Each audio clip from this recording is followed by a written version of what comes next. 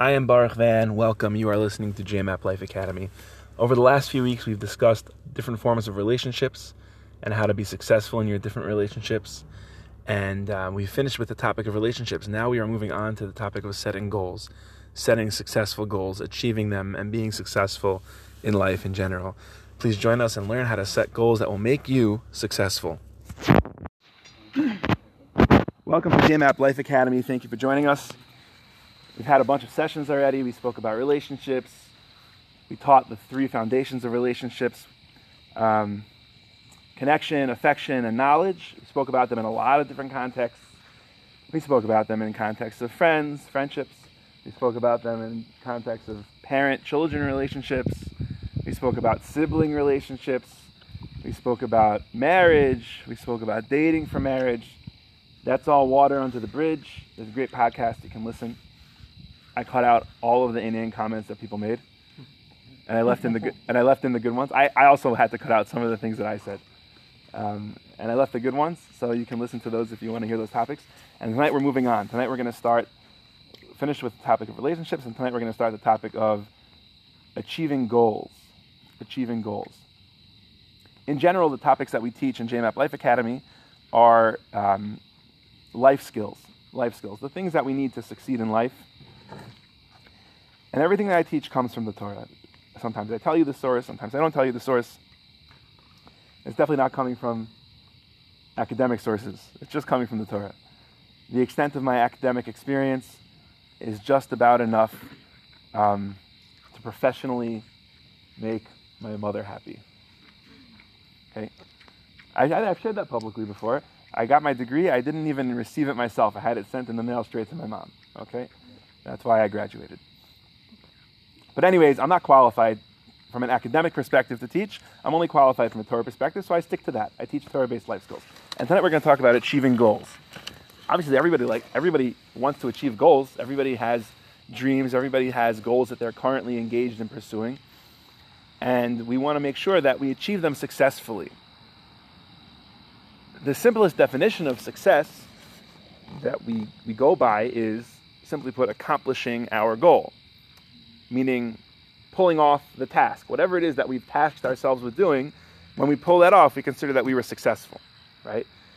That definition, it leaves a little bit to be desired. For example, I was just reading about this guy, I think his name is like Ashrita Furson or something. Anybody ever heard of him? I think he has 112 Guinness records. One of them is the fastest ever that a postage stamp was blown 100 feet across the floor with a sloth hanging off of your chest. What? Yeah, exactly. Is that an achievement? I have to say it's an achievement. He practiced, he literally practiced.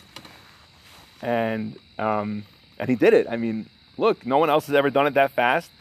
And I think that's one of the records that he's going to hang on to for a while, personally, if you ask me. It's an achievement. He set out to accomplish a task, a difficult task, and he did it.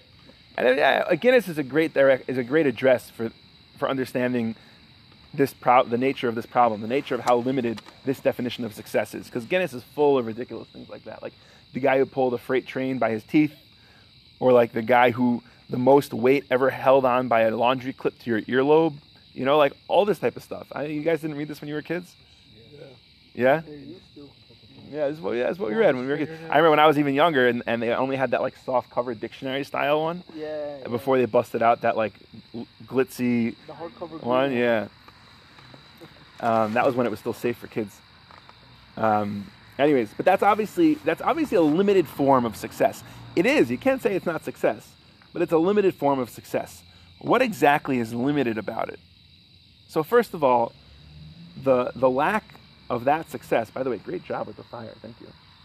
I never had it going that long. Okay, thank you. Get an Israeli. Anything you need done, get an Israeli. The first way it's limited is a little obvious, but let's quote a source. The Malbim, a sefer called the Malbim, Meir Leibish Malbim, Zecher Tzaddik V'Dosh L'Varcha, he writes on Tehillim that there's two types of success, and this is a key thing. In Hebrew, we call one is Hatzlacha. That means achieving your goal. Hatzlacha means you accomplish the goal. That's the success we've been talking about now. And he says that's even called hatzlacha when it's not your type of success. What does he mean? Like the things we're talking about. Like he even speaks it out pretty clearly. He says a human being can learn to catch a fish with his bare hands. He could do it. There's such a thing. There's like these tribes, you know? But he'll never be as good at it as a grizzly bear. Because a grizzly bear, like that's what he's good at. A human being could have very sharp vision. There was this program advertised on CBS radio for like decades to to cure your myopia, whatever it's called, short-sightedness. Like all these exercises, and you can develop sharper vision. You could do that. So, but he'll never be as good at it as an eagle, because like that's what an eagle is good at.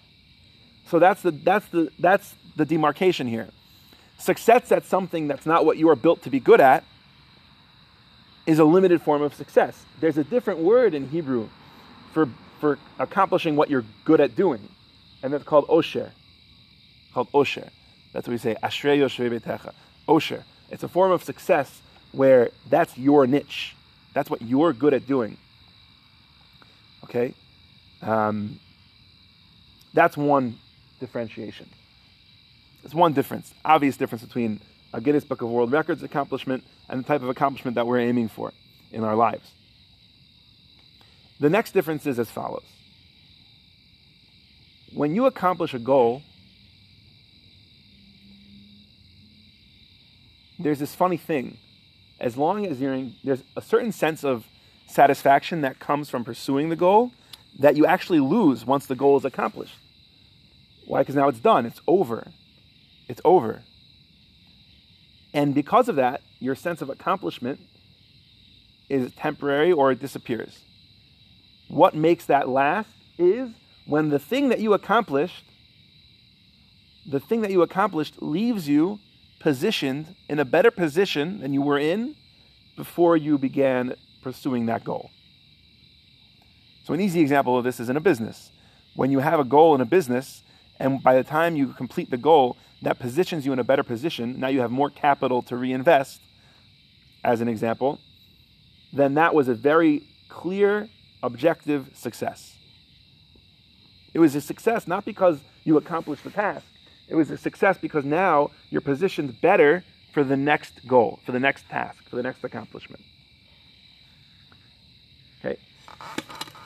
In a broader sense, what we're kind of saying is that even though we're all engaged in short-term goals and we're all engaged in goals day by day and we're all trying to accomplish certain tasks, those are all really linked to bigger, broader, more distant, and greater goals.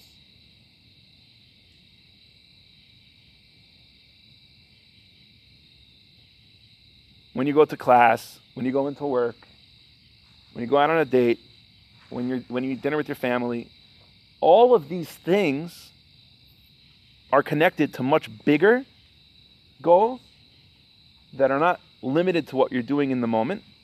They're more distant goals. You don't accomplish them today.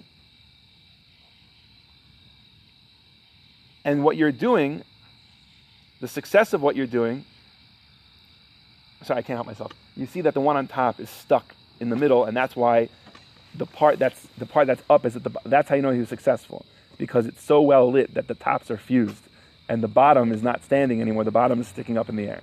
All right. You have like a stick or something? No, just leave it. It's good. I don't know. As far as it looks good to me. It's just a really good job. So what you kind of notice, what you kind of realize is that even though we're setting out to accomplish a task, we're setting out to accomplish a mission, a goal today, but that's not our real goal. Sneakily, there's a whole different goal which we're really setting out to accomplish. Anybody have any questions on what we just said? Ultimately, just to get closer to yourself. Oh, I'm not there yet. Right now, I'm not. That's. So we have a neshama, right? That's too direct. It's too direct. You're not wrong, but it's too direct. Yeah. What? I have to give him credit. Okay, I have to give him credit for being right, And because of that, I have to explain why I'm not going to go there. Because he's so right, I'll have to explain why I'm not going to go there. Okay? The reason is because there are certain truths. Look, remember we did this Thursday night once? I could sit you all down, and I could just steamroll you. And there are rabbis that do that. I could sit you all down, and I could just steamroll you, okay? Why? Because you all are beautiful Sephardic souls. You're basically, right? And you all believe in the divine origins of the Torah. You all believe in God, and you all believe that God gave us the Torah. If anybody doesn't, that's also okay. You can, if you want to talk to me about it separately, I don't mind teaching about that topic also. I never thought it's necessary in a group setting so far. If it would become necessary in a group setting, I'll do that also. It doesn't bother me, the topic. But you all basically believe that there's a God and that he gave us the Torah. You don't believe that there's many gods. You don't believe that actually Muhammad is correct and really we don't have the Torah anymore. You don't believe that actually Jesus is correct and we don't have the Torah anymore. That's what the Muslims believe. That's what the Christians believe. As Jews, we believe that we still have the Torah.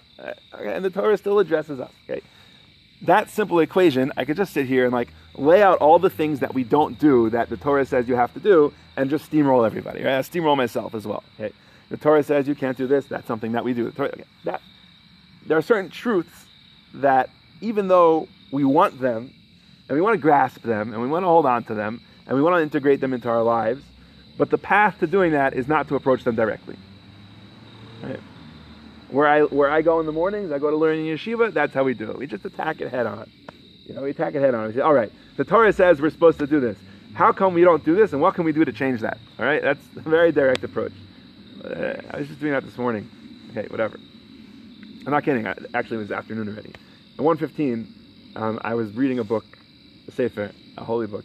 And in that sefer it said, XYZ is an awful idea, and it'll destroy all your hopes for accomplishing in Judaism. And not only that, if you are afflicted by this problem, you are not able to fix it. Okay, what do I do now? I thought I had that problem. I diagnosed myself, right? So I went over to my friend, have you ever seen this before? Very popular, it's a commonly read book, right? You ever seen this before? He goes, yeah. I'm like, how did you deal with that? He goes, yeah, I'm not sure. Still trying to work that out, What was it? What was it? Yeah. Which book? No, the book and the problem. Mesilat Yesharim. Oh, okay. Right. Anyways, this is how we do it. But that approach is very difficult. That approach is like when you're one step away. Okay. But that's not what we're doing here. Here we're just trying to learn how to be successful and how to accomplish goals. And we're looking to the Torah for the Torah's approach. See, the thing is the Torah understands people very well. And so the Torah has all sorts of wisdom to share about how people work and how people can maximize their potential. And this is what we're doing here. So what you notice is that all of these goals, all the things that we're in the middle of trying to accomplish now, are really all connected with much more distant goals. Much more distant goals. Much greater goals, much more distant goals. And really, whether we consider it or not, whether we think about it or not, that impacts the course we take in pursuing those goals. My favorite example of this is there are two men in my life who are very, very dear to me, very close with me, members of my family or extended family, and they are both lawyers. They're both very successful lawyers. We all know unsuccessful lawyers. They weren't unsuccessful lawyers. I know an unsuccessful lawyer. It's very sad. Because once you're a lawyer but you're not successful, you're already way down a career path and you can't really change, and you're stuck with a lot of student debt and you can't ever break out of being an associate, and it's very sad. You end up basically filing paperwork for people your whole life. For that price I could have been an accountant, Whatever. I didn't mean that. I didn't mean that to knock accountants. Are any accountants here? I didn't mean that to knock accountants. What I meant to say was that. The whole family's accountant. I've noticed that. No, Edwin's not an accountant. Kochabi's not an accountant. I'm a lawyer. Edwin's a lawyer. He's becoming a lawyer. Oh, really? Mashallah. You guys tell him what I said tonight. No, what I mean to say is that an accountant has to file people's paperwork for a much higher purpose, and that's why they get paid what successful lawyers get paid, but unsuccessful lawyers are just basically they're stocking legal shelves, for all intents and purposes. But anyways, no, these two guys, they're both successful lawyers. One of them has presented to the Supreme Court many times, or at least once. One of them is rated the top 5 lawyers in the state of New York. It's the top 5% of lawyers in the state of New York. And one of them, the one who's called a super lawyer, the top 5% of lawyers in the state of New York, pursued a very direct path towards financial success. That means he got a job as an associate at, what was it called? I feel like it was called Herrick Feinstein. It used to be like a big firm. And then he moved on to a job at Shane Gould. And then he got a job as a junior partner in a smaller firm and moved up to become a senior partner in the smaller firm. And he's got really cool clients. Like some of them are like, athletes and famous athletes, really cool stuff. And he has an office in the city on 42 and Lex, and he drives a sporty car, and he pursued a path towards financial success. What did it mean for his family? First of all, it meant that his family had more financial resources, straight up. It also meant that their dad was very much absentee. He wasn't able to be at any school productions. He wasn't able to, be there before their bedtime. He was in the office until like 11 o'clock at night. He told me once that he had a deal with his wife when he was an associate, like pushing paper for a long time and straight into the night, doing research for cases, whatever, that he would be basically working the whole night and not sleeping at all. And a lot of associates, what they do is they either have a sleeping bag in the office or they actually just don't sleep. He had a deal with his wife that he would come home, even though he wasn't going to sleep, he would come home from the city to the suburbs just to shower, eat breakfast, turn around, and go right back to work. He had a deal with her that he would come home every night. There were some nights that was all he did. He came at 3:30 in the morning, came home, he showered, he ate breakfast, he turned right around and went right back to work. Crazy life. Crazy life. He did it. He made it. He's financially successful. His family benefited a lot from that. He's a good person, and he navigated that decently, and he has a decent relationship with his family still, now that he's a senior partner, and he can afford, to be home a little bit more. And okay, it worked out for him, but he did not develop the strongest family life. The other guy, the guy who presented to the Supreme Court, from the beginning, he wanted to develop his family life. And so he took a job working as a federal attorney. What did that mean for him? It means he was never able to afford the city. They moved out of town almost right away. He lived out of town. It means that he didn't ever drive a sporty car, and he didn't leave a tremendous amount of financial resources for his family. Forget about leaving, he's still around, but he doesn't have a lot to share financially. He's able to be home at 6 o'clock every night for dinner. He was able to retire in time with his grandchildren, be a devoted grandfather, travel the world to be with his grandchildren for months at a time. Okay, it's very different. Very different. Okay, that means that early on in their path, when they were both trying to accomplish financial stability, their long-term goals made a very big impact on the course they took. And this is not a class about building a family life. This is not a class about building financial success. This is a class which is not passing judgment at all on either method. On either method. I know just when you present it as facts, it sounds like I'm kind of downing on the first one. Not true. I'm really not. Really not. Not judging. I could tell you some downsides to the second one also. That's not the point here. Not judging. Just my point is that their long-term distance goals really made a difference when it came to how they applied themselves to the task at hand. A very reachable example of this, very understandable. When you're in school, there are classes you're going to take more seriously and classes you're going to take less seriously. An undergrad who knows that he's going to law school only cares about his LSATs, and that's basically just about it. Or any classes that are actually going to help him in his education. He doesn't really need to care so much about his GPA.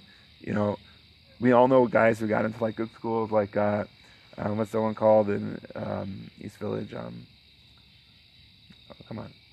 East Village? Yeah. NYU? No. Oh, there too. What? Columbia? No. Columbia's Also with a C.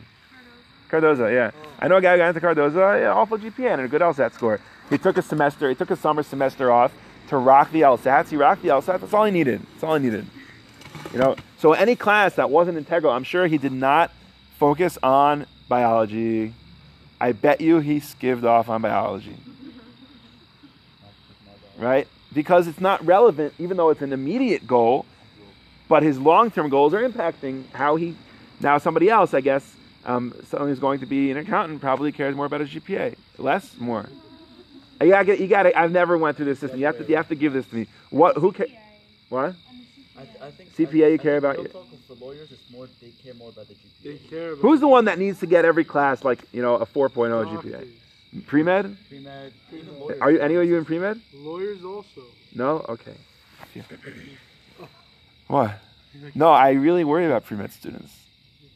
I'm telling you because I lose them. They fall off the face of the planet when they go to medical school. And they know it also. They have a hard time with it. No social life, no religious life, no life, just work. It's very hard. It's a very hard thing. For some people, it's a worthy goal. I'm not knocking, but I just feel like every time I hear like someone says I'm in pre-med, I'm like, oh, I'm saying goodbye before I even get to know you. You know?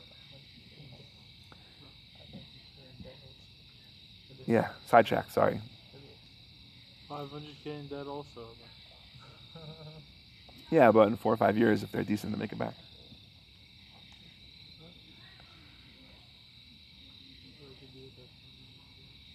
Okay. Any questions until now? No questions now. So when you're sitting down to set your short-term goals, which really means like not daily, even though it applies there also, but it really means more like, you know, semi-yearly. Let's say you're choosing classes or you're choosing a new project to apply yourself to, or you're deciding on 2 different people you could be dating. When you make those semi-annual decisions, we tend to make those decisions only looking at that immediate goal. And what happens then is we're limiting the possibility of success. I said that wrong. I don't mean we're limiting the chance of success. I mean we're limiting the amount of success we can have. Why? Because we're not taking into account our long-term goals. But if we would take into account our long-term goals, we can maximize how successful we could be by accomplishing that task. Because then we can make sure that that goal, when we'll accomplish it, will leave us in the best position going forward to further our goals, our long-term goals.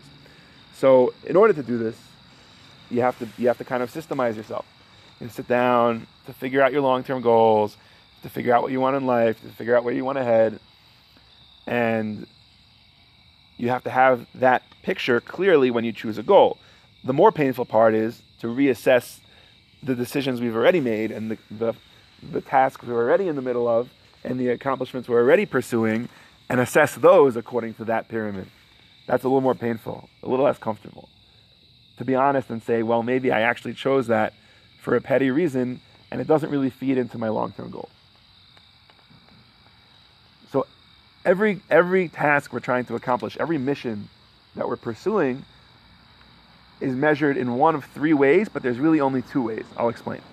The first way is, does it contribute to my long-term goals? If it does, cha-ching, success. The second, it detracts, it deters, it'll hold me back from my long-term goals. Boo! Failure. Failure. Right? Failure. The third option is, it doesn't detract, it doesn't contribute. So that, when you think about it, really, for the real, like, driven person, that's a failure too. Because that time and energy could have been applied to help your goals be successful. And so you're still going to be missing out at the end. Your final goals will be missing out something that they could have had. Okay? That's the long and short story about setting goals. If you want to set goals, you have to sit down and think, why do I want this? And the answer is going to be why do you want A? Because you want B, and A will help you get B. Okay, why do I want B? Because B will help you get C. Okay, why do I want C? And you take this as far as you can take it until you hit a brick wall, where you have no clear, like it's so broad that you don't really have any clear thoughts formulated. And keep that paper written. It'll change, it'll fluctuate as you grow and mature, but you'll find a certain basic column will stay the same. And you need to keep that with you, and that's how you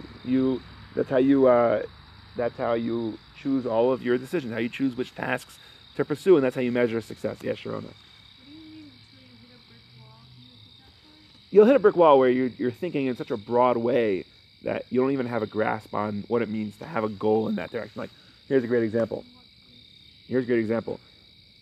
I bought a fire pit. Why did I buy a fire pit? Because I thought it would create a nice vibe for students. Why do I want to create a nice vibe for students? Because if I create a nice vibe for students, students are more likely to be attracted to events. Why do I want students to be attracted to events? Well, because then I could help people. If people aren't, like we spoke about in relationships, connection is where you can have what to do with somebody. If there's no connection, right? If there's no interface to interact, then you can't reach anybody. You can't help them. You can't do anything for them. Why do I want to help people? Now we're starting to get a little bit vague, We're starting to get a little bit like bigger ideas. To that, the answer could just be because I love the good things that I have and I want to share them with other people. That's a brick wall where there doesn't have to be a thought process beyond that necessarily. That's valid in and of itself, as long as you can keep it clearly understood by you. Meaning, sometimes it's so vague that you don't really have a grasp on it, and then the whole structure can topple because you don't really have a clear grasp on what's the most basic thing driving you. But if you have it clearly spoken out, like for example, the example I just gave, I love what I have and I want to be able to share it with people. If I can't clearly define for myself what I have and what I'm trying to share, then it'll be very difficult for me to hold on to that ideal. Right? Let's say you're building a business.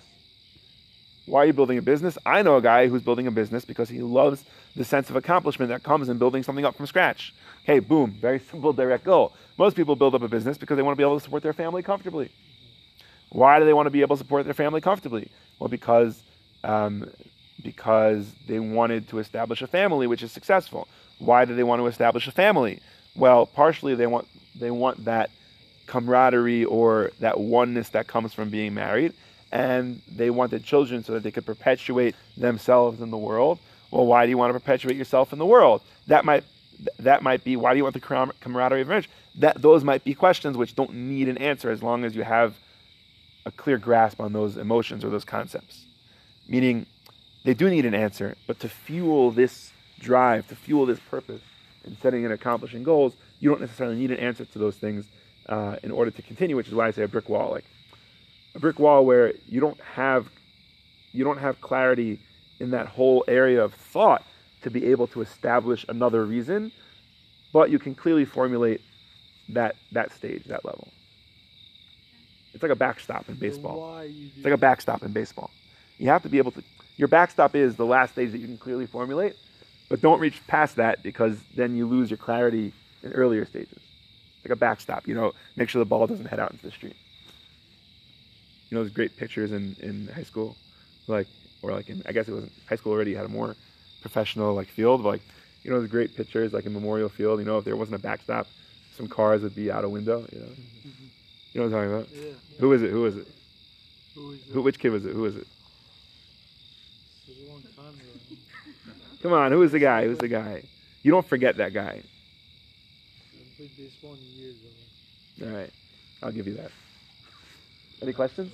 We're not on the tire, Rabbi, so we don't play baseball. What was that? I said we're not Americans, so we don't play baseball. You're not Persian either. Now you're in trouble. Remember, I'm more Persian than you.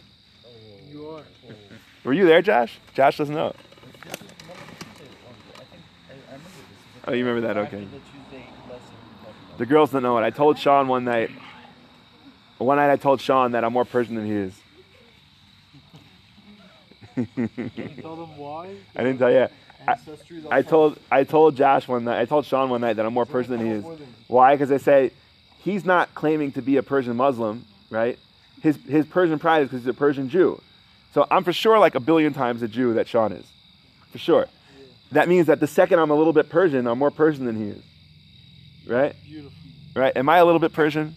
You're getting it. I'm a little bit Persian. Beshkoftem. He told us.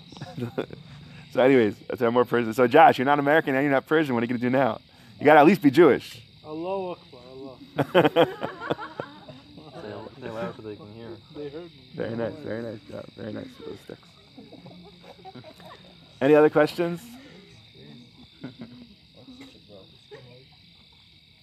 Can we get like a group shot because people kind of don't believe me that I have like full programs going. A group shot? A group shot, yeah. One, like, the source. What does the Torah have to say about this? Okay, just a second. I'm gonna get a group shot. You have this selfie stick or what? No, I don't have a selfie stick. Thank you for joining JMAP Life Academy. Please join us next week as we delve deeper into setting successful goals.